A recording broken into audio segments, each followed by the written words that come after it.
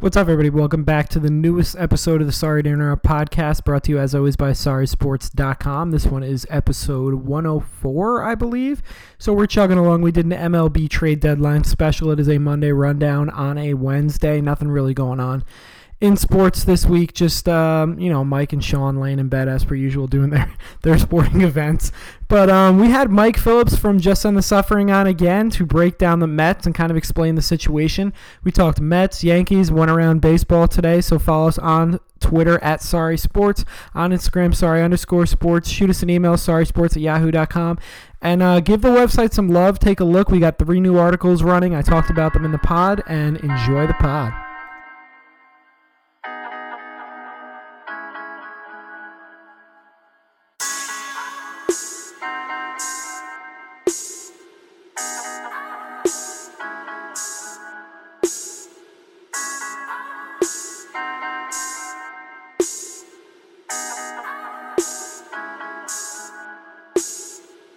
All right, everybody, welcome back to Sorry to Interrupt. We're here for a trade deadline special.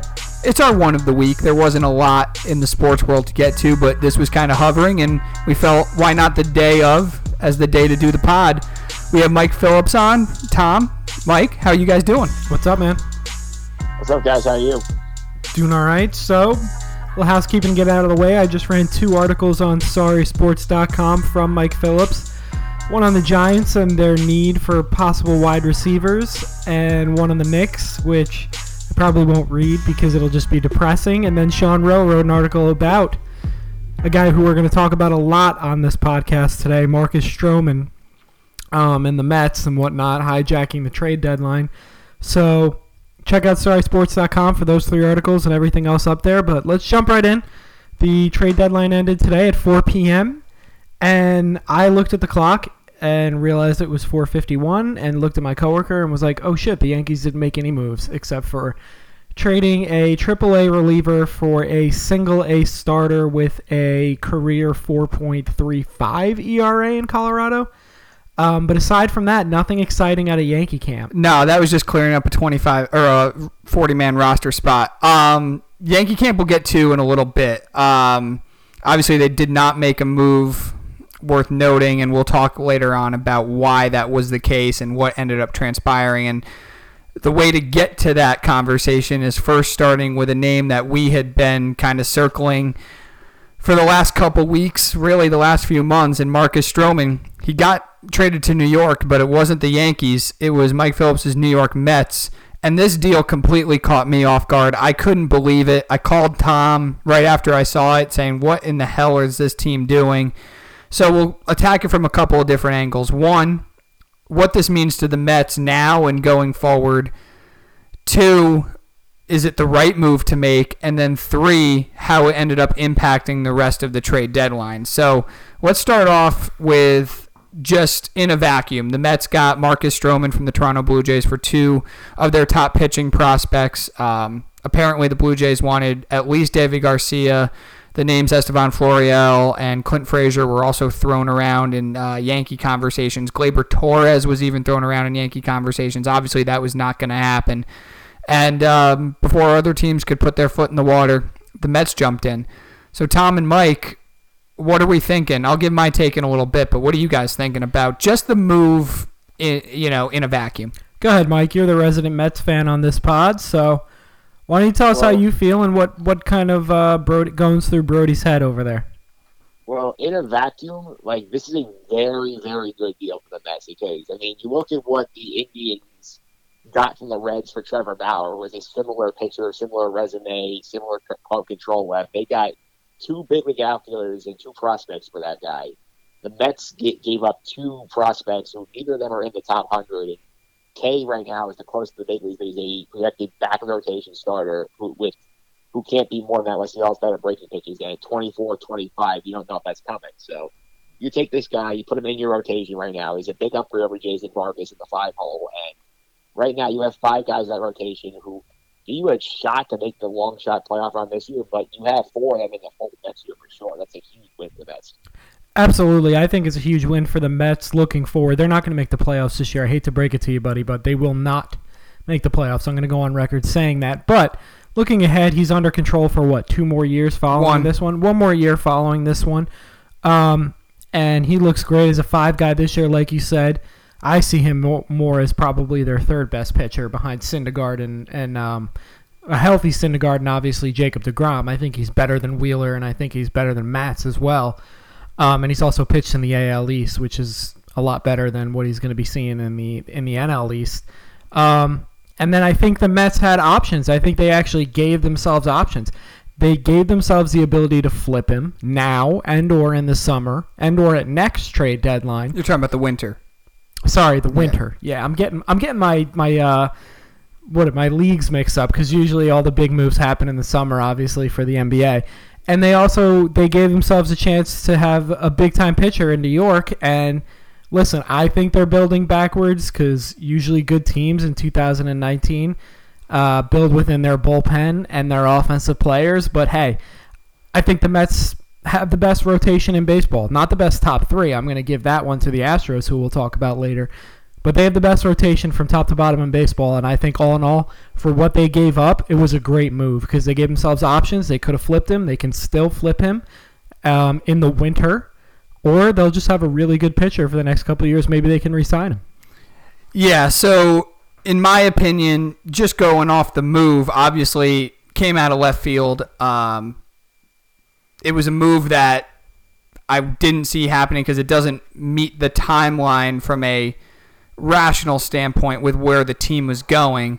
But yeah, obviously if you can acquire an all-star starting pitcher with a year left of team control for 2, prospects that aren't even in the top 100, yeah, you obviously do that deal.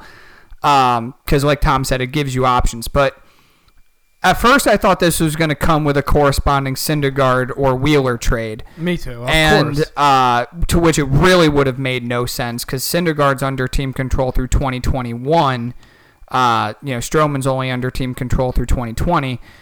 Obviously, DeGrom has his extension, and Wheeler's a free agent at the end of this season. But again, it's like I don't think they really know what they're doing because you go get this great pitcher, which congratulations, it's awesome. But am I missing something? Starting pitching has not been the problem on this team. They still have trouble scoring runs, and they still have trouble securing leads. They almost blew an 8-2 lead on Sunday to Pittsburgh. I mean, this team still has glaring issues, which is why I echo Tom's sentiments. They are not going to make the playoffs, regardless of how good their starting pitching is. And if you go into next year with the same holes, their defense is atrocious, which is another question about the Marcus Stroman deal, is he's a ground ball pitching machine. And you have the worst defense in the league behind him. Listen, so that doesn't make a whole lot of sense to me. I agree with everything you're saying, but when you ask me and Mike, let's talk about this deal in a vacuum, all in all, I think it's a W for the Mets. Yeah, I mean, of course, Looking if you're at the just team, talking about... I still think they're an absolute yeah, joke. if you're just talking about... Right. They should have 110% traded Wheeler. Well, that's the thing. That's the thing that makes me scratch my head. They believe that they are a playoff team this year. Talking about just in general, and I think you both agree that this Stroman deal was a great deal for the Mets.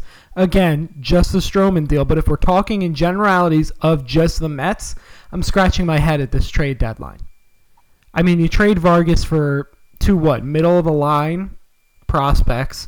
I guess you're getting rid of him for what you can. But then you have Wheeler, who, all in all, I don't think they're going to re-sign at the end of this season. No way. And, I mean, Mike, do you really think the Mets can make the playoffs? Because in my opinion, that's the only reason why you hold on to a guy like Wheeler. The only reason you do that is 2 things. Number one, that they did not get the return they felt was better than what they would get by giving him the qualifying offer and getting the draft pick back as he leaves. That's number one. I don't think they got what they wanted. Because apparently they were asking for the moon and the stars and other teams for Wheeler, and no one wanted to give him that price, obviously, because he just came off the injured list. That's one.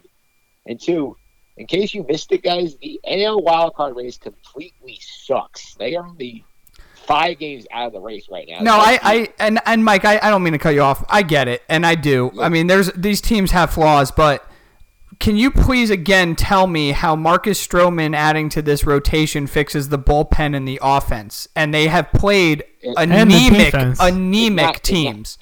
It's not just a 19 move for Stroman. It's a 20 move. He's basically as your replacement when Zach Wheeler leaves because They're not paying up for Garrett Cole free agency. You're not going to pay to keep Wheeler. So where No, you get that pitcher from you want to win, that's going to be Marcus Stroman. I agree with you completely, but then That's Marcus why the move is Stroman's made. not going to play shortstop, center field, and he's also not going to pitch out of the bullpen. So they didn't really solve any of those problems yet. We'll have to see what they do in the winter. The winter, right? It's the winter? Yeah. Yes. There you it's go. the winter. But the Mets continue to make me scratch my head because, I mean, I guess maybe the draft pick is valuable, but is it really that much more valuable than, I don't know the offers that were out there for Wheeler, but obviously you're not getting a player of Debbie Garcia's talent or any of these top prospects. I think that Wheeler was ready to be moved until they got Stroman. And once they got Stroman, Van Wagenen, using the charm that he has, again convinced ownership, hey, this is a move to get us into the playoffs this year. And they were clapping their hands and giving him a hug and saying, oh, okay. So you can't possibly turn around and trade a Syndergaard or a Wheeler. You're going to go for it this year. And they should have gotten more in return because clearly, based off of what had ended up transpiring on the trade market, Wheeler would have been one of the most enticing guys, and somebody would have overpaid for him, particularly a Houston, particularly a Yankees, obviously. And I'll talk about this in a minute, why the Mets wouldn't trade him to the Yankees anyway.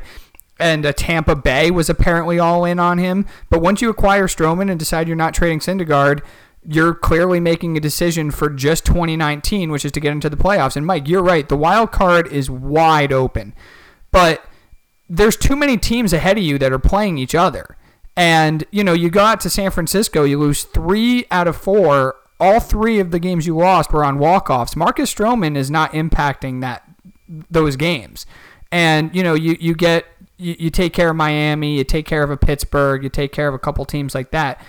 But when San Francisco and Philly are playing each other, those are 2 teams that are cannibalizing each other and just taking games off the schedule from the Mets, and every game they lose ends up costing them in the standings. They're too far behind. They're not as good as those other teams.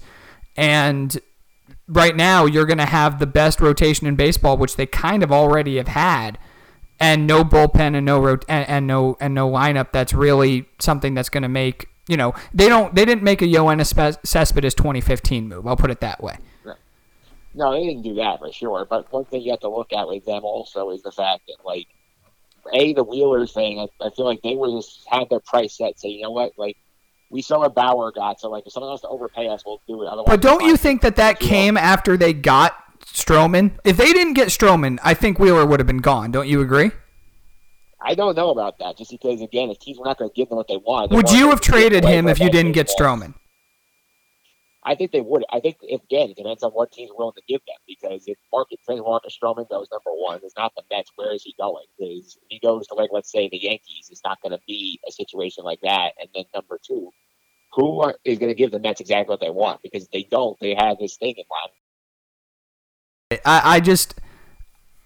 I find it hard to believe that if you don't get Stroman and you're still in the same position you'd been in, that Wheeler holding you're holding one of the biggest trade chips of this market. This is prior to the Bauer trade, or even before we knew the Bauer trade was materializing.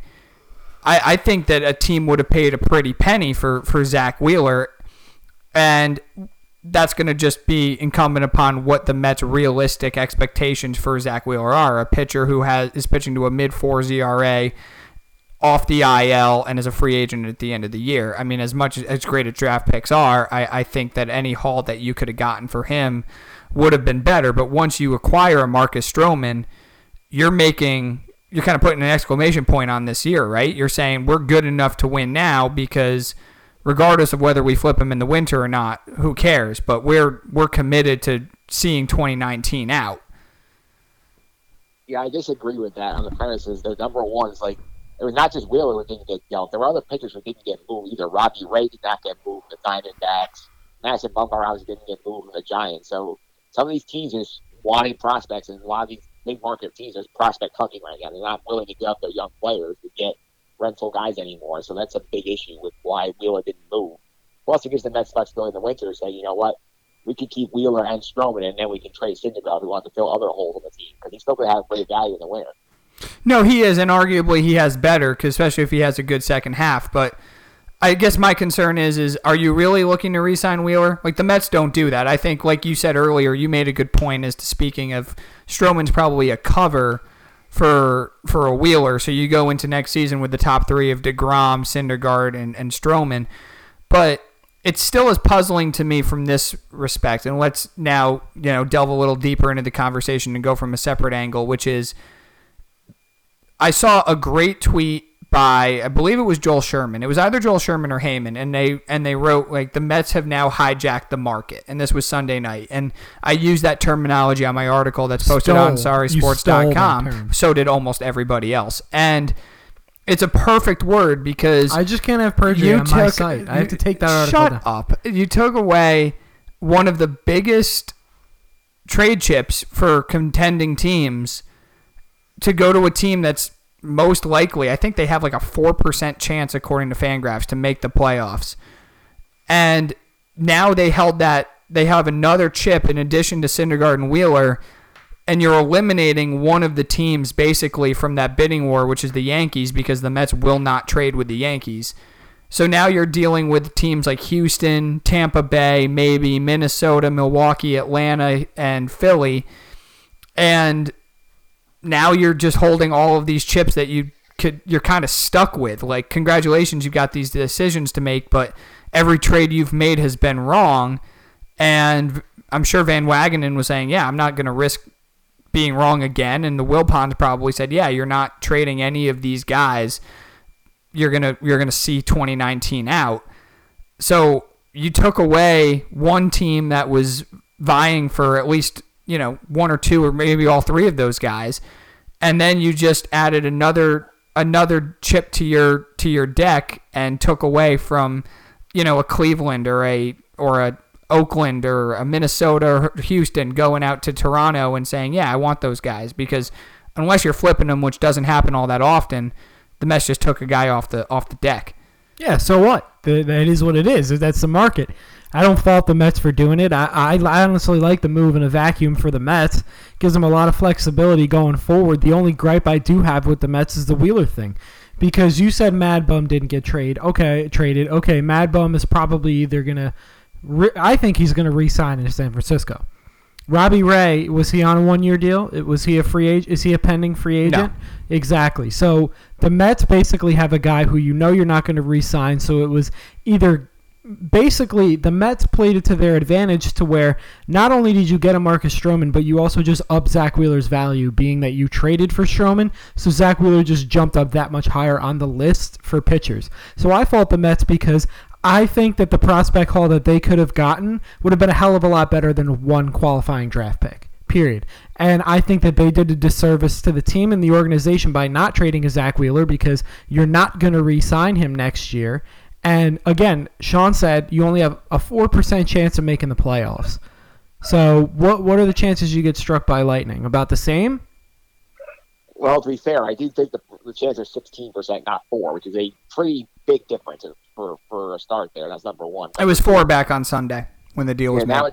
Now it's 16. They've gone up quite a bit the last couple of days. That's number one.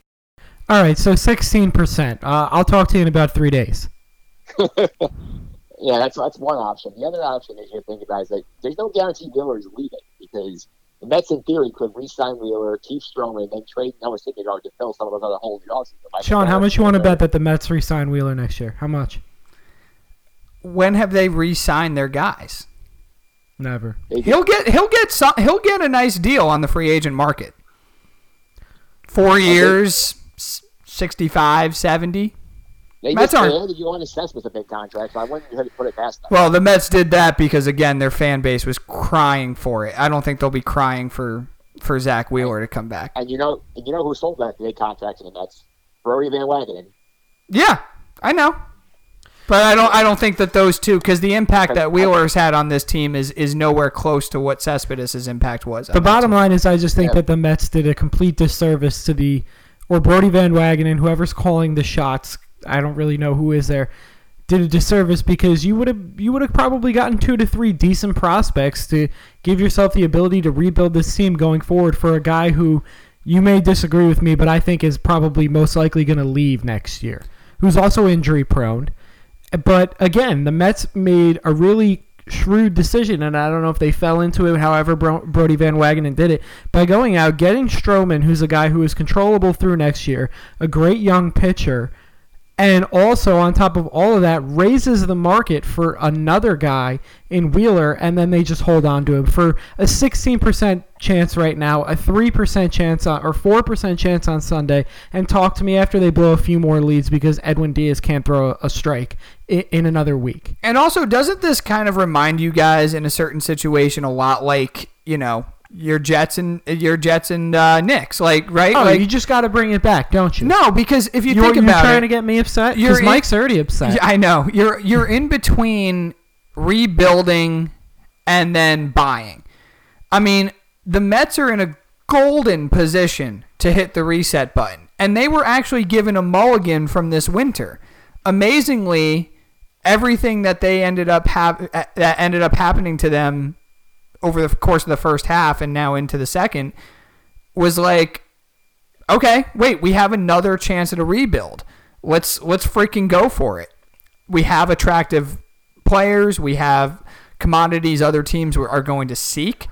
And you choose again to buy. And this team, I mean, it just, you hit a point where you just have to look yourself in the mirror and realize you're just not that good. They don't have the makings of a playoff team. I mean, I remember in 2016, and Tom and I talked about this a little bit, Mike, prior to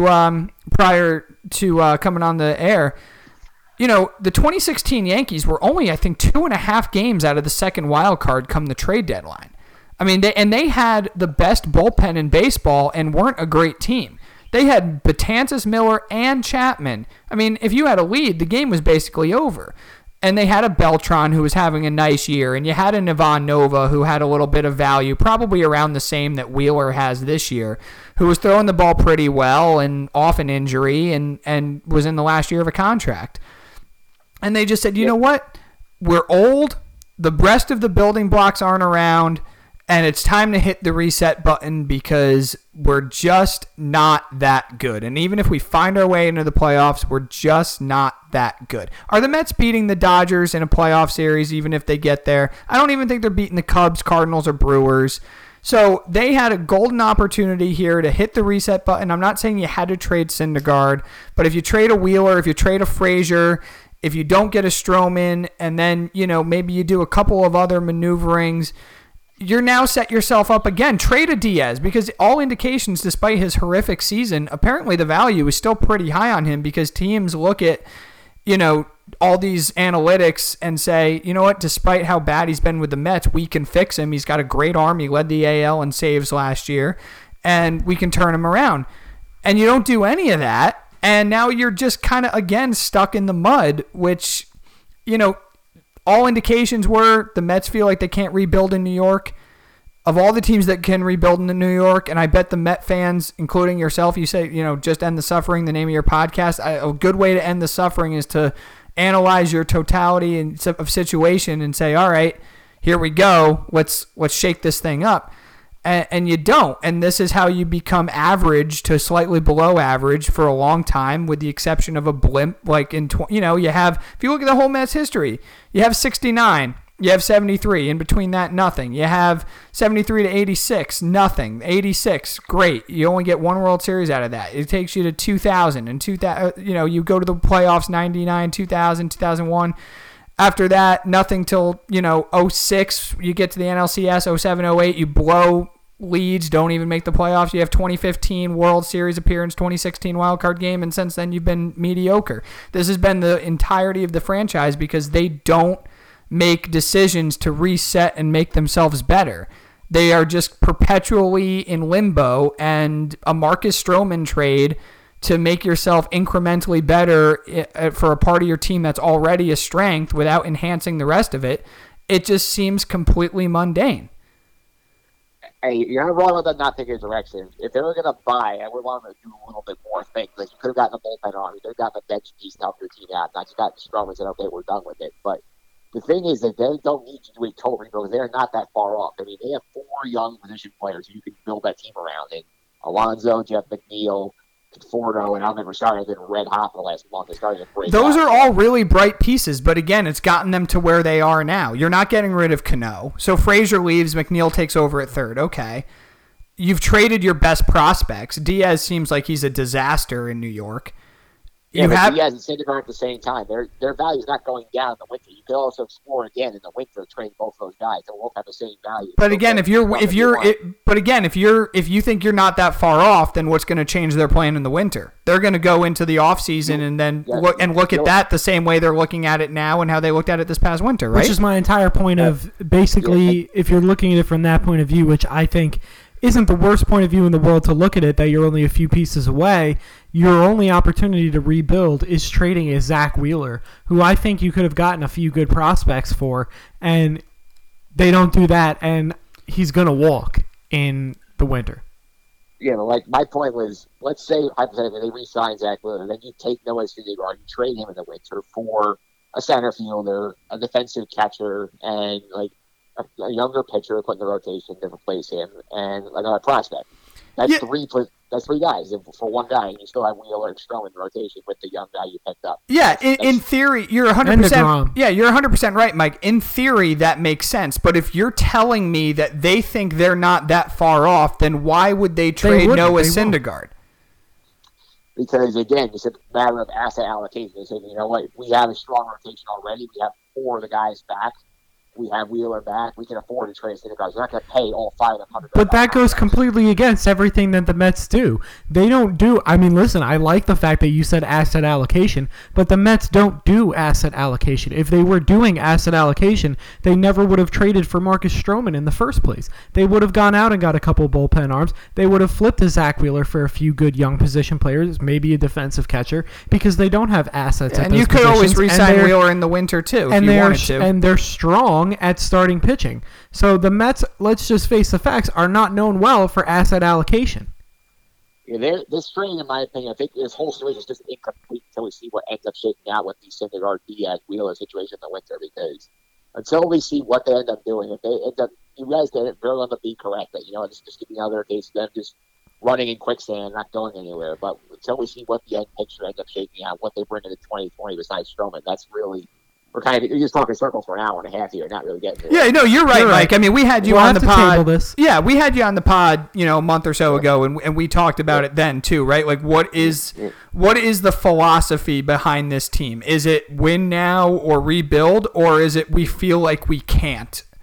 Because the two are very different, right? If you feel like you can't, then you're not going to. But if it's a decision between the two and everything's even, okay, are you making the right or wrong decision? The history of the Mets have shown that they do not rebuild, that they are kind of always running in circles, making these, half-hearted moves. And I'm not saying Stroman's a half-hearted move, but I think at Stroman's best, he's a serviceable number 2, and he's a great number 3. This year has been incredibly, incredibly good, and it's behooved him to have it, obviously, on a team that was looking to rebuild. But if you look at the landscape of baseball, and as we get into the rest of these trades, that has the term rebuild or retool or reload or however the hell you want to say it has been the recurring pattern of teams that have had good turnarounds and become relevant again. I mean, I don't think there's a team that is more of a example of that than the Arizona Diamondbacks. I mean, this team sells off assets and then they get good and they fool themselves that they're good, and then they buy and they're second or third in the NL West fighting for a wild card spot, and they don't advance past that, and they're always seem like they're running in circles and never getting really any further. And I look at the Mets and I'm like, it's kind of the same thing. But the Arizona Diamondbacks today, to shift gears now, traded Zach Greinke to the Houston Astros. This news came in past 4 o'clock. It was closer to like 20 after 4. I couldn't freaking believe it. What'd you guys think of this move for the Diamondbacks? They got back some really good prospects. And then for the Astros, does this make them the leader in the AL? I think it absolutely makes them the leader in the AL. That top three in the rotation is incredible. Their lineup top to bottom is one of the strongest in the AL and one of the strongest in baseball. I would put them probably behind the Red Sox and Dodgers, and the Red Sox have a hell of a lineup. That's not really their main issue. They just haven't been clicking on all cylinders yet. I put their lineup at number 3. I think they're by far the best team in baseball and the most suited to win a World Series. Looking at it from the Diamondbacks side, I mean, listen, you got rid of a guy who had a huge contract.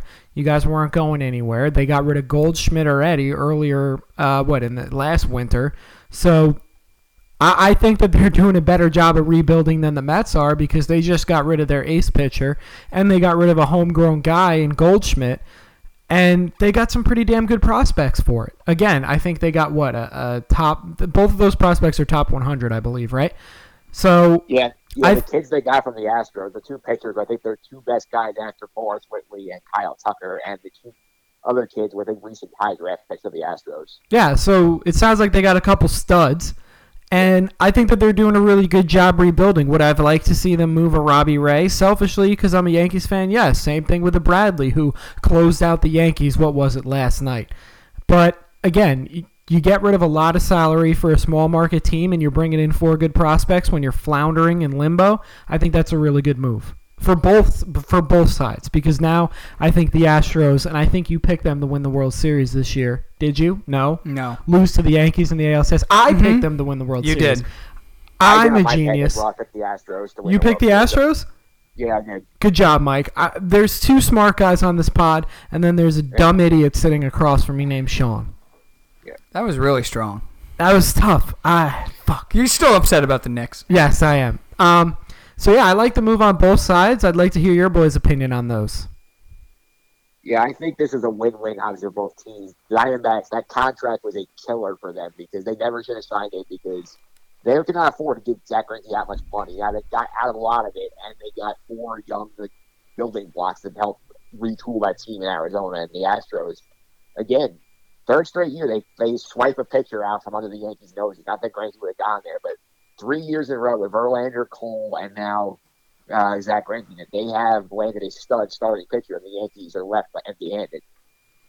Yeah, that was definitely something I was thinking about, obviously, as a Yankee fan. Verlander was a guy that thought the Yankees should have made a run at, but they weren't sure. I don't think anybody could have possibly predicted what he was going to be in Houston. I think you could have made the argument he would have gone on a nice run, but I think to expect him to turn back the clock 10 years for what he's been is not something you could have predicted. Garrett Cole was a guy with great stuff and a mid-4s ERA in Pittsburgh. I'm still mad about Yeah, I wanted him too, but at the time they wanted Andujar and a couple other guys, and in recency bias, you would have said, yeah, I would have done that. But at the time, we didn't know who Gio Urshela was. Yeah, and also the Yankees were not a playoff team last year if Miguel Andujar wasn't on that team. So listen, you take your chances, right? For this year, Zach Greinke, apparently, the Yankees didn't even engage in trade talks with the Diamondbacks about him because it was already brought to their attention that he was not going to come to the Yankees. He was not going to waive his no-trade clause to go to the Yankees.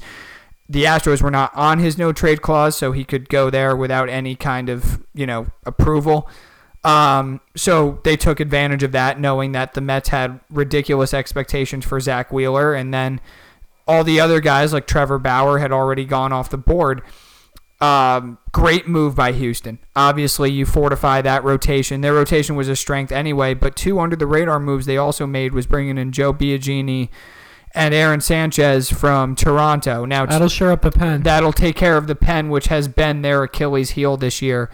But, yeah, obviously you go into a playoff series and you face Verlander, Cole, and Greinke, and you've also got Brad Peacock in there. I mean, that team is... Those are some deadly arms coming at you. Not to mention their closer. What's his face? Osuna. Osuna, who's pretty nasty. Yep. Yeah, good luck with facing that team in the playoffs. No, absolutely. Now, I will say this. Greinke isn't Verlander, and he's not even Cole. He's a very, very good pitcher. He's having a great year as well. Exactly. And when under 1 WHIP, pitching to an under 4 ERA. I think under 3, I think he's at a 2.95. Yeah. He's having a hell of a year. Yeah, and when you face... Oh, no, go ahead, Mike. He doesn't even throw hard anymore. He's not averaging over 90 on his fastball. No, he knows how to pitch. You watch him on the mound. He knows how to pitch. And he reminds me of Greg Maddux. Yeah, you can face. You don't go up and say, "All right, we're not scoring today against him," like you do against a Verlander and even to an extent Cole. But you never feel good about going into that, and it certainly as is currently constituted. Okay, Verlander, Cole, and Greinke against Tanaka, Paxton, and Happ, and maybe Herman. How do you feel about that? So obviously, that was a move that the Astros made, and this is something that I really want to talk to you guys about. And the Houston Astros have done an unbelievable job of preserving their prospects and also knowing when to go for it. Now, they don't have the pressure that a team like the Yankees or Red Sox have, where if they go out and overpay for a guy and if it doesn't work out, the fan base is going to, scream about how it didn't work out. If you go get a Justin Verlander and, he came over to Houston and he was no different than he was in Detroit, what are they going to tell their fan base? Yeah, we had a chance to get Verlander. We thought we could turn him around. We thought a pennant race would help him out, and it didn't. What can you do? If it doesn't work out for a Yankees or a Red Sox, you say, how do you go get that guy? Couldn't you tell he was over the hill? However, they've rode that momentum with a bunch of these guys and they are absolutely one of the most analytically savvy and most intelligent front offices in all of baseball with how they transform guys. It seems like every pitcher the Yankees bring in gets worse. Every pitcher that goes to Houston gets better. Do you guys think that Houston now is the most well-run organization in baseball? Because I do. No question, they're the most well-run organization in baseball. Yeah, I would give them the top. Look at them right now. Not the Yankees. They just find guys. They develop these guys into studs. They draft very well. They live in a deep farm system, and they pick up guys who aren't doing well anywhere. I guarantee you, Aaron Sanchez will fix him, and he'll be a good starter again for them at the 5 spot. Then be a weapon in the bullpen in the playoffs. The only black stain they really have is J.D. Martinez, who they let go, who eventually went to the Tigers. But they had an overinflated farm system. They had a lot of young guys coming up. They didn't have any room for them, so I can't fault them for it. They won a World Series, so what can I talk shit about? The other teams that I would say are really well-run organizations, if we're leaving the Yankees out of this, would obviously be, in my opinion, the Los Angeles Dodgers and my Tampa Bay Rays. Yeah, and Boston, too, I think you put up there as well. I would throw Boston up there, although this year I don't think they're doing too hot, and I don't think they did too great of a job sharing up their pen, which has been their massive Achilles heel. Yeah, they definitely... I thought they were going to be more aggressive. And I don't think a Nathan Eovaldi is going to put them over the top. No, last year it did because they put him in the rotation and he went nuts, and he pitched out of the pen in the playoffs for him.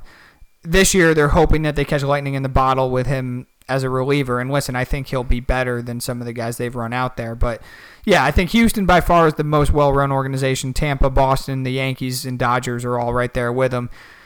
How this affects the Yankees. So the Yankees did not go out and make a move. A couple of different things that I want to touch upon and then get both of your guys' opinions on it also. I am going to applaud Cashman and also get mad at him. Where did Shane Green go? Atlanta. Okay, yes, I forgot. So I'm not mad at them for not making a move at this trade deadline. If teams who knew, I think the worst thing that happened to the Yankees was this past week of baseball where their starting pitching got annihilated in Minnesota and Boston. So clearly that showed that they were even more desperate than had been previously shown. And teams knew they could hold them for ransom. Detroit, Toronto, teams like that were asking for Gleyber Torres. Clearly the Yankees are not trading Gleyber Torres. So if you're already starting there, you don't have a conversation.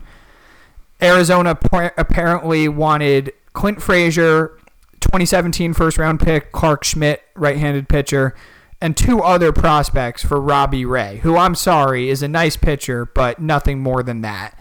The Mets are not going to trade with the Yankees for whatever reason. And then, of course, Toronto had already traded Stroman. And Bauer, I think the Indians would have traded him to the Yankees, but if they could have gotten the kind of deal they got and trading him out of the league, they're going to do that. So fine. Cashman was left empty-handed. There weren't really any starters to get. Could he have overpaid for Mad Bum? Sure, but I don't think the Giants were inclined to move him. They're making a little bit of a run. He clearly wants to stay there. He's an icon. You would have to really, really tell your fan base why you didn't keep him. So, okay, fine. All well and good. I feel like they could have gotten a Shane Green. I feel like they could have gotten an Aaron Sanchez, but I guarantee you they believe that with a Betances coming back, a Deivi Garcia coming up, and also Loaizaga back on the horizon, those are bullpen pieces that you already add to Ottavino, Canely, Britton, and Chapman. Fine. And Green, too. What I'm most upset about are the moves that Cashman hasn't made, and that has been done or hasn't been done over the last couple of off seasons. And Mike, you detailed the Garrett Cole deal. All right, fine. The Yankees apparently were all in on him. They weren't willing to part with Andujar. You can't really blame them for that, but still, that's another one that fell through the cracks and went to a league rival, especially one that had just come off a World Series. Okay, you don't want to give Patrick Corbin the 6th year. They were obviously all in on Corbin. They just didn't want to give him the 6th year. We weren't happy about that. Dallas Keuchel, they didn't want to pay another $1.7 million for him. All right, again, you let another guy slip through the cracks. Tom and I were on here screaming about signing Keuchel because, listen, you're getting him for only money. It wasn't going to be a lot of it, and if he sucks, he's a free agent at the end of the year. You owe nothing to. The moves that they've made over the last few years, and let me know if you continue to see a trend. Trade for Michael Pineda off one really good first half with Seattle. Trade for Nathan Eovaldi. Electric stuff. Think they can tap into that potential. Trade for Sonny Gray. Had 2 really nice seasons in Oakland, but had battled injuries and kind of, inconsistency the next year or two. James Paxton has shown flashes of brilliance. Has never pitched a full season. You think you can tap into that potential. These are guys they're giving their top prospects for, not the Justin Verlanders, who's won World Series or has been to World Series. Not Madison Bumgarner, who's won World Series. Not guys of that ilk. Not Dallas Keuchel, who's won a Cy Young and has won a World Series. I think Cashman and the Yankees have done an unbelievable job of developing homegrown relievers. Obviously, Severino from the starting rotation has helped. Herman's been great this year. They've done an incredible job of finding this amount of utility guys, a Gio Urshela, Mike Tauchman, an Aaron Hicks back then, Didi, of course, Luke Voigt. I can go all on down the line of guys that they found, bringing in a DJ LeMahieu. Awesome, right? But the starting pitching has seemed to elude them the last few years. Aside from Andy Pettitte and Luis Severino, why don't you try the last since forever? Right. I mean, but back then they showed an inclination to go out. They had David Wells pitch a perfect game, win a World Series on the best statistical team of all time, and they bring in a Roger Clemens. You sign a Mike Mussina to a 7-year deal when he became a free agent to add to a rotation that already had El Duque, Clemens, and Pettitte. Those were the moves that they used to make. They're not doing that now. I mean, they brought in CeCe, they brought in Burnett. And say what you want about Burnett. He won a World Series for the Yankees, and for all the other shit that happened with him, fine.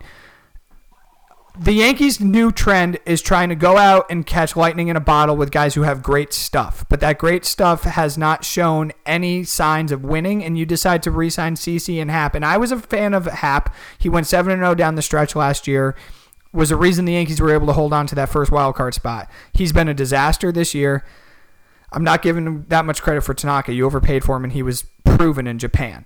So, all right, the Yankees' starting pitching issue has been more a product of them not going out and getting surefire commodities. I'm not upset about this trade deadline. There weren't any good guys to go out and get. But eventually, you have to roll the dice with all these great prospects, with all these other moves. If you got to pay for a Madison Bumgarner, if you've got to overpay for a Justin Verlander, if you've got to overpay for guys who have been there and done that, I feel better about taking my chance with a Bumgarner and having him implode in a Game 7 than a James Paxton. Sorry, just do. You're absolutely right, and I think it's the fact that they haven't taken those chances and their inability to develop young pitching. You're going out and getting guys who are raw, a la the Nathan Eovaldi and all the other guys that you mentioned, and they aren't the team. They aren't, like Mike said earlier, the Houston Astros Or the Pittsburgh Pirates of a few years ago with that great pitching coach, where it seems like every single pitcher they touch turns to gold. They're actually the opposite. Pitcher seems to get worse when they come there. So yeah, I think they should go out and get proven commodities that don't need any help being good. Maybe they just need to change the scenery. Or maybe they're just going to be great because they're fucking great. Period. And that is the one bad or the Achilles heel, I'll use that as my analogy again, of the Yankees, is that they cannot develop and or go out and get, for some reason, proven starting pitching or develop proven starting pitching. And Severino, yeah, his stuff is electric. He was great at the beginning of last year. But in my opinion, the jury is still way out on him. Yep. Because he's hurt this year. He ran out of gas last year. And we'll see what he is for the latter part of this year and next year. The same thing with Herman. He's been great this year. But before that, he was nothing special last year. And before that, he was coming off Tommy John. He was traded from, I don't remember. He was in who. the Eovaldi trade. Yes. So the Yankees are terrible. They should realize their weaknesses and either fix it or go out and start getting proven guys. Remember Ivan Nova, how good he looked when he came up, and then he fizzled out and turned out to be a middling starter. Exactly. Ian Kennedy, same thing. I don't know how you feel, Mike, because me and Sean are clearly two somewhat upset Yankee fans, and us being upset as Yankee fans probably makes you sick as a Mets fan. But how do you feel about the whole situation? All right, here's my take on this, and I feel like for a fact, I feel like they are the biggest losers of this trade deadline by far, because number one, I feel like Brian Cashman is way too much a prospect hugger in the fact that he sets his price on guys who will not budge for anything. So even we could say that same argument for the Mets with Wheeler though. The Mets were different. That's where saying, okay, we want more prospects than you will. We want you to overpay us. That's the difference. The Mets, the Yankees are saying, we set a value on the guy, and if you want more than that, we're not going to give them to you, which is why they let Patrick Corbin go. They didn't want to give him a 6th year, which is why they didn't want to pay for Garrett Cole or for guys like that in trades. The problem with that strategy is that, you know what? You have to get somebody in here because the bullpen has been overworked to death the rate it's been going, because guys like Ottavino and Kingley and Britton are starting to wear down from all the times the Yankees have gone with the opener or gone to bullpen days or try to shorten the games that way. If you're not going to get a starting pitcher, which again, if they don't want to pay for Mad Bum, that's one thing. There's no reason why they couldn't have gotten a Shane Green or could have gotten or taken the contract of Mark Melancon off the hands of the Giants, because the Braves basically took all that money and gave nothing back. So the fact that he sat there and got nothing, that's pathetic. And I mean, that's a failure on the Yankees' part, because their hope is Luis Severino comes back, Alan McCann comes back, Jonathan Loáisiga comes back. That's hope, and hope is not a strategy. And this guy is the Mets are in their moves sometimes. They at least did something. The Yankees did nothing. I agree with you completely. You're preaching to the choir, man. Hope is not a strategy. I like that. I'll steal that. Yeah. And I think you're 1,000% right. Something needed to be done. And you mentioned bullpen arms, whether it be Melancon or Shane Green. And if you're not going to go out and get a starter because the market was kind of slim, because the Mets are out on trading with the Yankees, so that knocks 3 guys off the board after they trade for a Stroman early. And the rest of the market was a little too strong for the Yankees, whatever, for their taste. There was plenty of bullpen guys out there. There was plenty of bullpen guys traded. And if you have to shore up your team that way... 5 of them. I'm sorry, what did you say, Mike? I mean, 5 of them ended up on Washington and Atlanta. There's no way the Yankees could have gotten one of those guys. Well, so this is where I'm going to jump in and disagree with both of you guys. The starting pitching obviously was something that I wanted them to address, but as the door shut on possibilities, all right, fine, none of those were going to happen. So now you look to the bullpen, right? I never have enjoyed the notion, and the Yankees of the mid-2000s did this way too often, of making moves just to make moves. I don't think they were making a move, here's my clearly thing. This pen is taxed. Well, as of right now, yes. But Loáisiga's coming up, okay? But that's hope. We're talking hope here. No, because he just... You don't know when he's coming. Loáisiga's coming up, and he just pitched in a rehab game last night. You're not asking for him to be a starter. Now you're asking him to be a reliever. Betances is supposed to come back as a Severino. You kept Deivi Garcia. Deivi Garcia is coming up at some point in this season, and he becomes another guy that's throwing gas out of the pen. I'm sorry, I looked at the guys that the Nationals brought in, and those guys are exponentially better. A Daniel Hudson, and Elias from Seattle, and who was the other one that they brought in? They brought in Elias and they brought in Hudson. Either way, they brought in a third too. But I look at those guys. Shane Green is the one that I would have liked the Yankees to go back and read. I wanted a Shane Green or a Mark Melancon. And see, Melancon to me is I don't look at him as somebody who's exponentially better than one of the guys that you're bringing back up. And to me, don't just go make him. It was like when they were talking about, oh, well, maybe they'll go get Tanner Roark. I don't want Tanner Roark. No, I didn't want Tanner Roark either. That's a starter. I think that's stupid. Yeah, but to shore up your bullpen, and again, you're giving up nothing but money, like he said, for a guy like Melancon, and you said it. Loaisiga is going to come back. Yeah, I'm just not. But I'm not sure. I'm not certain that those guys are better than the guys they already have. But when they're healthy, but again, I don't want to play in maybes. You said that Severino I think Melancon and Hudson are maybes. But they're actually going to pitch. I don't like Hudson. Fuck Hudson. They can pitch tomorrow for you. You don't know when you're getting Dellin Betances back. You have no idea if Damian Garcia's a top and not a struggle in the big leagues. Exactly. That's my point. This is a proven MLB pitcher, and he's better than the maybe of a Betances. And I'm not saying go out and make a deal to make a deal. I think going out and getting Tanner Roark is a move where the Cashman says, all right, everybody, we made a move. Shut up. Same thing for all the guys that went to the Nationals. But when you have a proven guy who's a two-time All-Star closer for Melancon, who's not even going to be in high-pressure situations, and I get it. His ERA has been a little bit elevated since he pitched for San Francisco and all that shit. But he's a proven product, and he's not a maybe. And right now, I hate to tell you, and I know you know this, Sean, Dellin Betances and Luis Severino are nothing more but maybes. No, of course they are. But Cashman obviously believes that they're coming back. All right? That's why, because if he really believed those... No, I get it. But if he really believed those guys aren't coming back, he's going to go out and get an arm. I think it's a bad job by my sports father in not going out and getting a proven bullpen arm for not that much, and I agree with Phillips. I think you're really just going to need bullpen arms for August, and their schedule in August is not all that hard. You're playing a lot of Baltimore and a lot of Toronto. Yeah, but I'm worried about taxing. I'm worried about taxing these guys for the playoffs. I'm worried about the innings. Innings matter, and I'm honestly worried about that. And if they go on a slide, they're gonna need, like they did against Boston when it's 15-4. I'm worried about that. And a guy like Melancon is a guy that can come in and eat up innings for you, and he can also save a game if you need him to. And again, I'm gonna reiterate: I didn't want him to make a move to make a move. I just wanted a couple more arms in that pen to shore it up because you said, yeah, I think the Yankees think they're coming back. Okay, well, the Yankees also thought that Aaron Judge was going to be out a fucking week, and he was out a month. The Yankees also thought that Giancarlo Stanton was going to be out 2 weeks. He was out 2 months. The Yankees also thought that Severino wasn't hurt that bad, and that he would be ready for the start of the season. Well, what's today? It's fucking July 31st. It's August tomorrow, and Severino hasn't pitched an inning. No, I get it. Same thing with Betances. It's a legitimate concern. I'm just saying that Cashman believes that they are coming back, and he didn't see a reason why he should put a premium on going out and getting these guys who... do you honestly believe, as one of his sports fathers, Mike, that if Cashman really didn't think that Severino or Betances or Garcia or Loaizaga could help this team, that he was just going to watch bullpen arms go by? Here's my problem with this theory, though. You mentioned that their schedule is light coming up, but you know what? They play a lot of baseball games. They're playing 19 games, 17 days. No, I get it. I'm not saying it's not a concern. I'm just saying that they believe that these guys are coming back.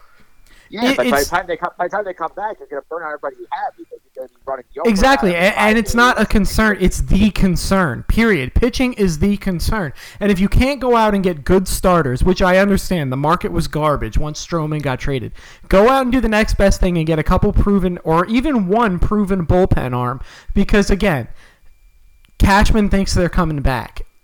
I'm sorry, but that's it. But that's it. What are you going to do until they get there? That's the issue because you're going to run Britton and Ottavino and Healy. And that's what I'm worried about is the concern that they are going to be burnt out come the playoffs, and then all hell is going to break loose, and we're going to lose a second round series when this should be at least a CS team. At least I'm going to be disappointed if they don't go to the championship. I will tell series. you this: if they don't go to the ALCS, it will not be because of their bullpen. It will be because of their starting pitching. Which, again, is not giving you enough light and wearing out your bullpen. Yeah, but once you get to Exactly. the playoffs, it doesn't matter. If you're losing 3-0 in the first inning, most of the time the game's over already. It doesn't matter who you're rolling out of that pen. All I'm saying is, I get it and I agree with you. I think that Cashman, my sports father, one of them, truly believes that Severino and Betances will be back. I don't.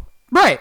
And I don't think you do either, because the Yankees, especially in the past 3 years, have had a lot of trouble judging injuries and have honestly done a complete shit job of judging injuries. But did you see the news today out of Philadelphia? David Robertson's out for the year. We were complaining about why Cashman didn't re-sign Robertson. He's proven in New York he's been great, blah, blah, blah. Well, he clearly made the right decision there, letting him walk. Okay, so I'll give him credit for one. So he's one for what? Give me the last 3 years. I'm not saying 10? that anybody's right or wrong. We just have to wait and see. But the reason they didn't go out and get a Daniel Hudson or get a Shane Green is they didn't want to pay the price for either of those guys. And Cashman believes that these guys, like a Loizaga, like a Severino and Betances, they are coming back. And when they do come back, everything's going to be fine. Looking at it all together, I just think it's a bad job by the Yankees on the trade deadline. I do think they're the biggest losers, and it's not. I think Boston's just as big of a loser, by the way. Boston's definitely up there too, but Boston's also not in the same position as the Yankees, where the Yankees are 8 games up and they're looking to be possibly the second best team in the AL, and you got to be stepping on the throat right now. Yeah, Mike, and you made a good point, right? I mean, obviously, they could have gone out and shored up the pen.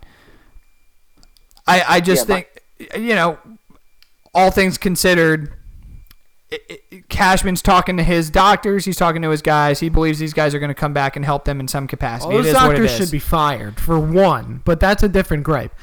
But listen, I think the Yankees are one of the biggest losers with the Red Sox of the trade deadline. But I go back to our conversation earlier. This isn't just about the trade deadline. This is about the last couple of years. Yeah. Because you would have helped out a lot? A Dallas fucking Keuchel. Right, and I think you could also make a case, I certainly wouldn't call them winners, but I would also make a case that they saved themselves at the deadline by not overreacting and going out and getting a guy just to get a guy. No, and I don't think they should have done that. But this goes back to, I'm really pissed about the Melancon thing, because I looked at that deal, and the Yankees could have had him for nothing. And would Melancon have, saved the season? No, he's not going to start a game, but he can take some pressure off Ottavino, take some pressure off all the guys that we went up and down in the pen. And because this trade deadline sucked, I'm going to be honest with you. I was saying it last week on our pod and everything. It's going to be crazy. People are going to react to the deadline, this, that, and the third, blah, blah, blah. And it didn't happen. All the fireworks happened earlier. Bauer got traded for Puig, which I'm still scratching my head at, and the Mets got Stroman. But aside from that, I get it. The market was dead. But the Melancon thing really pisses me off, because I think that he would have really helped out the Yankees this season. That's all I'm saying. And I think they did themselves a disservice, because they wouldn't have to give up a Frazier. They wouldn't have to give up an Andahar or any of the guys. They probably give up somebody that even Sean might not know his name. Yeah. That's my point. Yeah. That's why I'm saying. No, I just think both of you guys, your opinion is well heard, and I totally get it. I'm just going off of, we'll see what happens. But you're right. I think either way, the Yankees went into this deadline with pretty big hopes, and it didn't work out. All in all, bad job by the Yankees over the last few years in just their entire starting pitching life, period. Yeah, aside from Tanaka, it hasn't been good. All right, let's shift gears over to that Bauer and Puig trade and that 3-team deal. Mike, let's get your take on it, my man. What'd you think of that 3-team deal that sent Trevor Bauer to Cincinnati, Yasiel Puig and others to Cleveland, and then prospects to San Diego? Okay, I think of all 3 teams involved, I have no idea what on earth the Reds were thinking with this trade, because they gave up so much, in terms of asset equity, just to get Bauer on this team, and their pitching staff is already pretty good. They have a lot of good options there, and they gave up Yasiel Puig. They gave up a pretty good prospect going the other way for a year and a half of Trevor Bauer, who is, I think he'll do good for them, but he's not taking them to the playoffs this year or next year, I think, because their division is rough, and they still have issues throughout the roster. I think adding one pitcher is not enough for them. But the Indians did a hell of a job getting 2 outfielders to help them right now, and a good pitching prospect just for parting with 1 pitcher. That's a lot of haul. That's the kind of move I think the Mets were hoping for with one of their guys. I agree with you completely. I think the Reds lost this deal. I just don't think a Trevor Bauer puts you over the top. He's a nice pitcher, And I think he reminds me a lot of a Marcus Stroman. I think you said it earlier. He's an amazing number 3, a serviceable number 2. He's a nut job, and I love that about him when he threw the ball over the center field fence. And so is Puig. Obviously, we saw that last night with Amir Garrett, and people actually throwing hands, which I don't think I've seen in a real long time. Can I just say how much I loved him going at it after he had already been traded? Fucking great. Yeah, no, I do love that about him. And Amir Garrett, St. John's pride, did play basketball at St. John's, so I had to get that in there. Amir Garrett also taking on the entire Pirate team, just saying, "Here, come at me, guys," and just not even giving like two. No, that was a real fucking brawl. I loved it. No, it was a lot of fun. But again, I think the Reds are the big time loser in this one. They gave up a fucking ton of prospects for a guy who, at best, we said in the best position is a good number 3 starter. Yeah, compared to what the Mets gave up for Stroman, the Mets look like genius compared to what the Reds gave up for Bauer. Yeah, I'll definitely agree with that. Yeah. All right, so what do we think of the trade? I think the Indians overall won this one completely. Oh, yeah, absolutely. Indians won this trade going away. Yeah, it's not even close. I mean, think about this, right? They just activated Danny Salazar the other day, which obviously was going to lead to more speculation that Bauer could get dealt. Kluber's coming back. You got to believe that Kluber's going to be better than he was before he had the forearm fracture. You've got a rotation of Kluber, Clevenger, Bieber, and Salazar.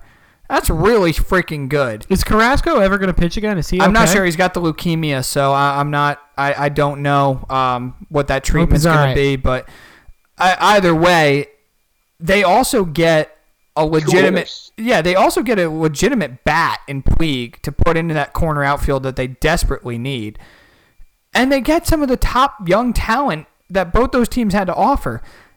And I think the biggest win of it all, as if you want to put the cherry on top, they got all of this being able to trade Trevor Bauer out of the league so they don't have to possibly face him in the playoffs, as they're right on the Twins' heels for an AL Central run and also cemented in that first place in the wild card. So talk about just a royal flush right there.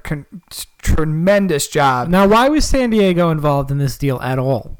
San Diego apparently loved the profit they're getting back from the Reds, the outfielder Trammell. Apparently they think he's a big deal. That's why they were involved in this trade.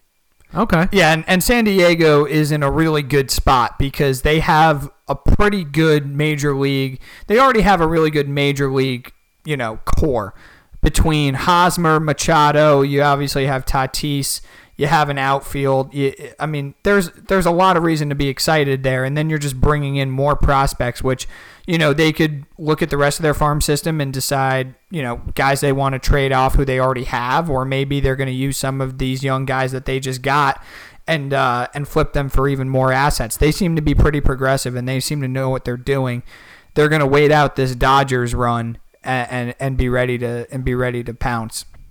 Yeah, they've been the one linked to Syndergaard a lot. The issue with that situation, apparently the Mets wanted more than what they were willing to give up for Syndergaard, which is the reason why that didn't happen. Yeah, and I also don't think that the Syndergaard deal makes sense now. I mean, I think if you want to revisit it in the winter, sure. But you also have next summer and the next winter and the following summer. So you've got 3 opportunities coming up where you can really look at Syndergaard if you're San Diego and say, he's worth giving up, the prospects that we have. Yeah, and listen, when it comes to valuing people high, I don't think the Mets did a bad job in valuing Syndergaard high. Just Wheeler. No, Syndergaard, it made no sense to trade him from the get-go. I mean, here's a guy who's under team control for 2 more years. He's got electric stuff. Has not had a great season so far. And why wouldn't you sell him at his highest? If you're going to sell him when his value is at its highest. Teams have struck out in free agency, and they're analyzing the totality of their situation. These guys don't have their value. It is not anywhere near where it could be, and teams are smarter now. They're not paying for what you have done. They're paying for what you can be. And if San Diego is the best team on the market, the Mets don't have any incentive to trade him to them. I still think that when push came to shove, the Mets and Yankees were the ideal trade partner, which is where we'll wrap up today, guys. We have talked so far about a lot of different trade scenarios. And one that really bothers me, and as we have, Tom and myself as Yankee fans, and Mike, you're the resident Met fan, it drives me up a wall that these deals will not get done. And you talk about philosophy, right? I think the Mets are scared shitless of seeing one of their guys on the back page winning a World Series for the Yankees, despite having already seen it with Gooden, Strawberry, and Cone, and they got nothing in return for them, and those were Mets icons.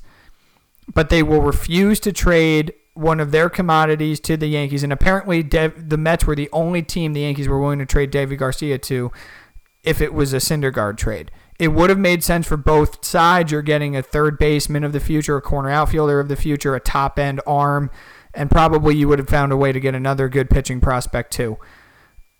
It's, again, I don't know whether it's because the Mets just didn't believe that they should sell and that they think that they're still in it or they want to contend again next year, or if it's simply a Yankees complex. But either way, something has to be done with this because there's going to be times where a deal makes too much sense to not get done, and it's not going to get done. Where do you guys look at it? Mike, let's start with you.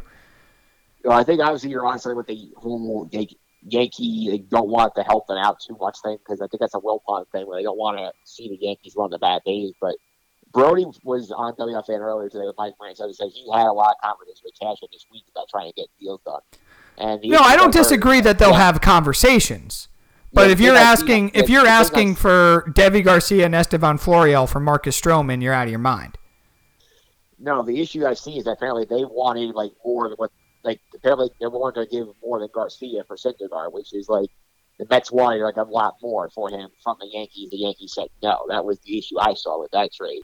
Now, no reason these teams couldn't get together on smaller deals. Like Wheeler could have been a fit there. They weren't able to get it done because they wanted a lot for him. In the past, I had Dan Federico on the Baseball Writer podcast this week, and he said that they, in the past, were buffed on deals with Lucas Duda and Jay Bruce, and that tells you a lot right there, because those are not game breaker kind of guys. That stuff goes back into the Wilpon saying, we don't want to help the Yankees out.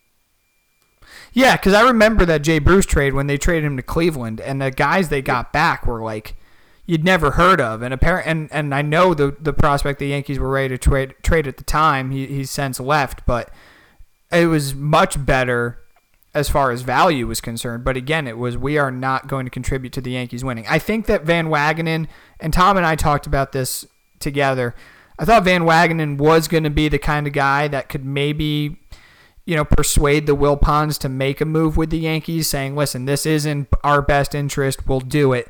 Obviously, I'm not going to blame them for Wheeler. That wasn't going to happen anyway, and they didn't trade him anyway, so that's fine.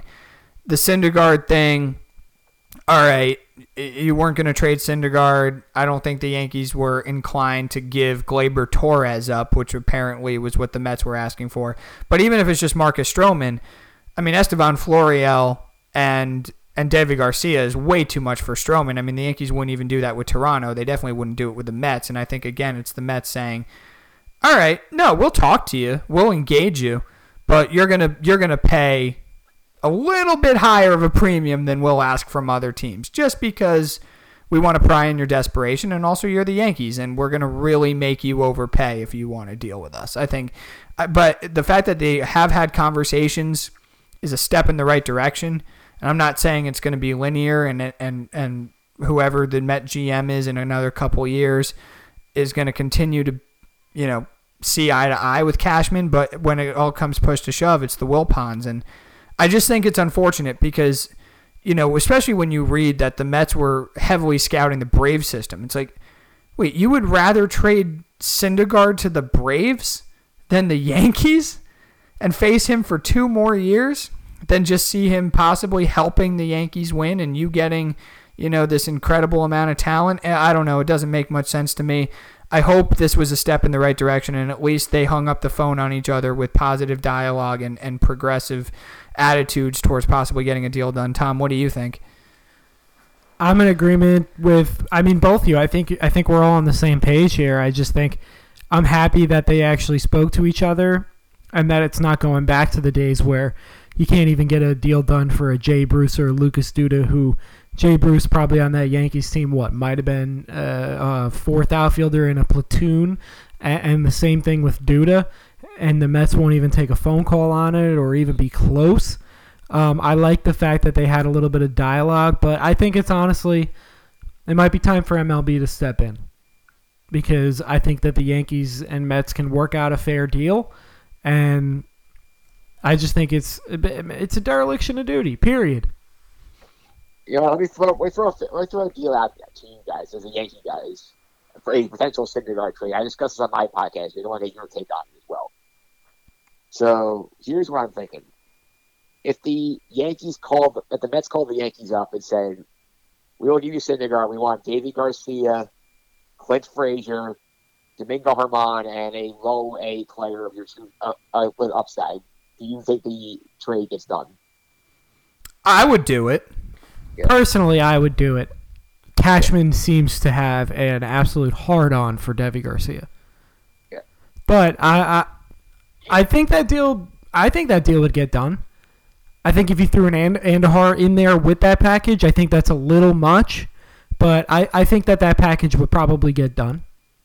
I didn't even say Andujar. I said low A player with upside. No. I'm not saying you said that. I would assume that player has upside, though. Yeah. Absolutely. I know you didn't say Andujar, but I'm saying if the Mets added an Andujar in there, that might be a little too high. Yeah, absolutely. Some way like that. I think for a guy who, let's say at this trade deadline, what does he have, 2.5 years of control left on his contract? He's only, 26? Yeah. 26 years old. He's got great stuff, already been to a World Series. I would make that deal, and I think Cashman would as well. You also remember to take Germán out of your rotation his deal as well. He's going to the Mets. So no, absolutely. But I still believe that they would look at it and say, all right, fine. If you go into a series, because again, I think the Yankees' focus this trade deadline was not about just going to get it. Now, last year it was about getting pitchers to help out your rotation to just make sure you get to the playoffs. Because remember, Boston was way ahead of them come the trade deadline last year, and they were starting to fade fast. So Gray was unpitchable. Germán had been hurt. Loaizaga had been hurt. So they needed to get a guy like a Happ and a Lance Lynn to fortify that rotation, give them innings, and ensure the fact that they were a playoff team. Also, it didn't end up happening, until after the trades got made, but Severino also started imploding. So you really only had Tanaka, Happ, and Lynn last year down the stretch. But a trade was going to be made this year by Cashman for a starting pitcher that was going to make the difference in a postseason series and who you could match up with a Justin Verlander, a Garrett Cole, or a Chris Sale, or a Berrios, or somebody like that. They were not going to go out and get a Mike Minor. They were not going to go out and get a Robbie Ray. They were not going to go out and get guys of that ilk. Because they're already in first place, barring a complete collapse. This team's good enough to make the playoffs with the rotation that's already in place. This team's already 30 games over 500 with the problems that they've had. They were going to go out and get a difference maker, and they believed Syndergaard was one of the very few that was the difference maker. Apparently, they were also very high on Bauer. So at the same time, my question is this then. Yeah. You mentioned Deivi Garcia, how Cashman loves him, and a theory I've heard from Dan Terry on my podcast that he spoke to a scout earlier this year. He said that the scout was not sure why everybody's so high on Deivi Garcia. He thinks it's a guy who the Yankees are just propping up to move.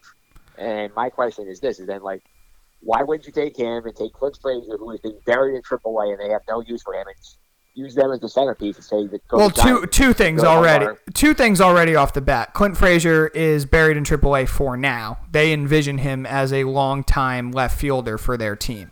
So, but Gardner got hurt. They bypassed it twice to call up guys because they're not going to have him play for a month and send him back down. He doesn't make sense as a guy that's going to only play for a little bit. Eventually, Stanton comes back. You've got Gardner coming back. Talkman is a guy who has hit, and you feel good about sitting him for a few days. Cameron Maybin's a professional fourth outfielder. Clint Frazier needs to be playing every day. So they're not going to call him up for another couple weeks to just send him back down again. He is the left fielder of the future. Gardner's not coming back. That's fine. So I get that. I think that they would have done that kind of trade. Apparently, the Mets want Gleyber Torres. I'm not talking about the Mets. I'm talking about the Giants or Bumgarner. Oh, that trade wouldn't get done. The Giants would want more. Yeah, but like that's the kind of move you say they don't make. That's a move that you can make. No, I don't think the Giants would have taken that, man. I think the Giants would have wanted more. I don't think Devi Garcia and Clint Frazier and Domingo Germán is enough. You're trading a franchise icon that's won 3 World Series for them. But at what point though do you have to make that offer? You can't refuse to get the guy that helped you win. Because the Giants are asking for Gleyber Torres, and you don't trade Gleyber Torres. I understand that. They're not going to trade Gleyber Torres. There has to be a price point there. The Giants say, it's too much for us to turn down. No, the Giants, those teams asked for Gleyber Torres as the centerpiece of a trade.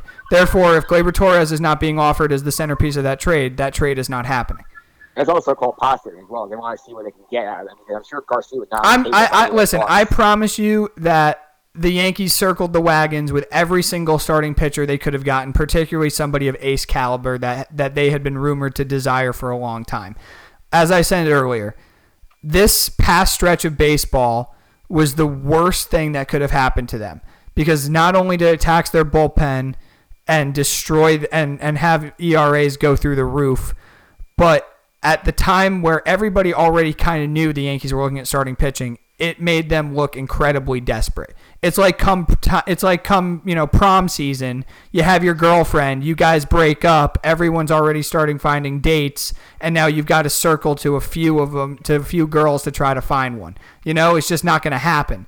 And everybody knows you're desperate, so, it makes you look even worse. It doesn't make you look like you actually want them. So the Giants can absolutely, for their franchise icon, ask for Gleyber Torres, and if the Yankees say no, said, okay, we don't have to trade him anyway.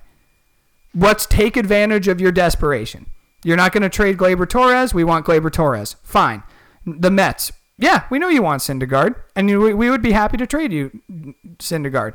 You got to give us Gleyber Torres. Every single trade scenario has to start with Gleyber Torres. We'll figure out the rest later. You're not going to give up Gleyber Torres? No deal gets done. And I don't blame any of those teams for asking for that. I also don't blame the Yankees for not doing it. Gleyber Torres is a guy that could realistically hit 30 home runs a season, hit 300, and play Gold Glove second base for the next 12, 13 years. So as great as Syndergaard is, as great as Bumgarner is, you're not giving up an asset like that. You're just not. Yeah, my point is that I think that these teams know that, obviously. I've seen reports that the Mets never actually asked for him, that they asked for other stuff, and that they were not given what they wanted. But we'll agree with you on that one. Yeah, I guess so. I still, from everything that I had heard, those teams wanted the Yankees to pay an astronomical amount. And I think Deivi Garcia is a guy that they envision being a top-end guy. Listen, they were in this situation last year with Justice Sheffield. Everybody wanted Justice Sheffield, and people thought, he's too small, but he started the futures game and whatever. And the Yankees were propping him up, and they never called him up, and they ended up shipping him to Seattle for Paxton. And we'll see what ends up happening with Garcia. They're either going to trade him at some point while his value is the highest, or they're going to call him up and take a roll of the dice with him. Maybe he's Jabba of 07. Maybe he's a Jabba or Hughes that bounces back between the rotation and the pen. Or maybe he's a trade asset for somebody. Who knows? But maybe he's an ace. Maybe we get lucky. Right. So who knows? I mean, listen, every scout's going to have their opinion. This guy somehow, though, has rocketed through this system. Nobody had even heard of him before the season started. And I don't blame Cashman for saying that we're not going to trade him and our future left fielder, and if you want, God forbid, our second baseman, that's not going to happen. And again, I don't blame the Mets for our hypothetical trades. I would do that trade that you presented, Mike, in a second. But I don't think that trade was presented to the Yankees. I think every conversation started, unless it was, but and again, it depends on the pitcher. The Yankees valued Syndergaard higher than just about everybody else out there. As they should. So when the Mets asked for Garcia for Stroman, the Yankees were probably like, no, we weren't going to do that with Toronto because we don't value Stroman as a World Series or bust starter. We value him as a guy that's going to help us. So that's not going to get done. Again, the Yankees were put in a really bad situation. Trades got made. The teams knew they were super desperate, and they didn't have a chair to sit in, and without having to give up their house. So Yep. it was what it was. All right, so we are about an hour and 15 in. Last thing I have to say is Jonathan Paxton, figure it the fuck out. James Paxton. Whatever. I don't fucking care. He's Jonathan until he starts pitching below a 4 I just ERA. love how you love making proclamations and you still get the name wrong. J-Hap, figure it the fuck out. Tanaka, keep doing what you're doing. I don't care if you implode every once in a while. Good job by you, Domingo Germán. I was really happy with how he pitched on Sunday Night Baseball. I had to mute the TV. I couldn't listen to A-Rod anymore. Mike, what do you think of A-Rod as an announcer? I think A-Rod is doing the A-Rod shtick sometimes. I think he means well. I mean, he definitely knows he loves baseball. I think they overproduced that show way too much. Agree with you across the board there. I have A-Rod fatigue, and he is my idol, a god. I praise be a god. But just chill, dude. Just be yourself. Be like you were with Pete Rose a couple of years ago in the booth, okay? But back to the pitching, I thought Domingo Germán did an incredible job being a stopper, because that could have been really bad had the Yankees gotten swept by the Red Sox, and he pitched incredibly, and I'm hoping that they can carry that over. How weird is it that Sale all of a sudden can't beat New York? What do you think of that, Mike? Well, sorry, what did you say? What do you Sale think of the can't fact beat New that York. Sale all of a sudden can't beat the Yanks? The Yankees own him since he put on a Red Sox uniform. Really? They own No, Price, too. just the last year. Yeah. Yeah, his first year he was basically untouchable. Do you look at Sale and say this is a problem, or do you still value him as one of the best pitchers in baseball? I did think a lot of guys in baseball. I have a problem with this year making big brash doesn't because of the fact that baseball is so wonky and people can't throw sliders. Until I see what happens when they fix the baseball, then I'll make more of a judge on these guys. That's a good call. The thing that worries me about Chris Sale is that his velo's down to like 91, 92. He pumped it up a couple times to like 95, but he used to be throwing 100 routinely, and I just think that he has really good stuff, but all of his stuff played off the fastball, going at 100. That dude's throwing a ton of innings, though. So I agree with you completely, man, and I just think that the velo's down, and the Red Sox gave him that big-time deal, and I get it. He gave him a World Series and whatnot, but it makes me really nervous when he's topping out at 92 in the third inning. Greinke is finding a way to win with less than 90. I'm sure Sale can figure it out. No, listen, I agree with you. Greinke is, but Greinke also puts the ball wherever the fuck he wants it. Sale cannot do that, and Greinke's got a lot better off-speed stuff. Sale's off-speed stuff relies heavily on the fact that he throws 100 miles an hour. He reminds me a lot of CeCe of about 6-7 years ago. It took CeCe about 4 years to figure it out, though. Yep. And that's power pitchers who are used to getting by with that because tremendous fastball. Greinke's an anomaly, and I know I compared him to Maddox, and he's not of the ilk of Maddox. There's not too many pitchers that are, but he is much like Maddox, where he had the stuff earlier in his career. He was throwing mid to high 90s, touching like 97 in the prime of his career. But he could always put the ball where he wanted it, and he could throw any pitch in any count, and he was just a pitcher's pitcher. He just knew how to pitch, and I don't see Sale as that. Earlier in his career, I didn't see CeCe as that. Those were guys who were going to go out there, blow it by you, and then throw a slider that makes you look stupid. But, again, he's not painting the corners, any of that shit that Greinke's been doing his entire career. Yeah, that's fair. All right, well, I got an agreement from Mike Phillips, so I suppose we should end on that one. Mike, why don't you give us a plug before we go so we can get all that out of the way? Yeah, for sure. I mean, you want to hear more from me, you can check out my podcast. It's just End the Suffering podcast. This week I recorded my episode on Monday. I talked to the guys from my baseball beat, Will Shanahan and Anthony Scarbolini. We broke down Mets and Yankee stuff. I also spoke to baseball writer Dan Federico, who is now verified on Twitter, by the way. He has a lot of interesting insights. Congrats to that person. Yeah, he's an up and coming guy on this team. You got to keep an eye on this dude. Like he broke the $300 million contract thing for a shirt offer to Harper last year before anybody else had it in the national headlines. So he knows his stuff. So he had a lot of interesting stuff to say about the Yankees on the trade deadline. So go back, check that episode out. I also talked to Sean Marash from the DA show last week. Talked Giant football with him. So that's another one you guys want to check out on the podcast feed. Very cool, man. Definitely looking forward to that. Before we go, I heard that you had some people from your fantasy baseball league on your podcast. Is that what you said? No, I don't know who you're referring to specifically. You said at the beginning that you had people from your fantasy baseball league on the podcast. No, I said my crew called the baseball beat. So like. Oh, okay. Because I was gonna come to I was gonna come down there and fight you because I'm in your fantasy baseball league and you didn't ask me. But never mind. Yeah, I'm not having the fantasy baseball people on. If Tom's not included, he gets a little upset. Yeah. Well, that's the thing. I'm the CEO. I'm the boss. Yeah. Jesus Christ. All right. Well, thank you, Mike, for coming on. Everybody go and read Sean and Mike's articles. Mike's got 2 going. Sean's got 1 up there. Sean, catch up to Mike, would you? This guy's a superstar. He's killing it. All right, everybody. Trying my best. Thank you for listening. Maybe we'll be back later in the week. Maybe not. And Mike, when do you put your podcast out? Mostly Mondays? Yeah, usually Monday or Tuesday, new episodes come out. That might shift a little once football season starts. All right, so look out for Mike Mondays or Tuesdays or some other time when football season starts on Just Send the Stuffering. And everybody have a good rest of your week. Take care, guys.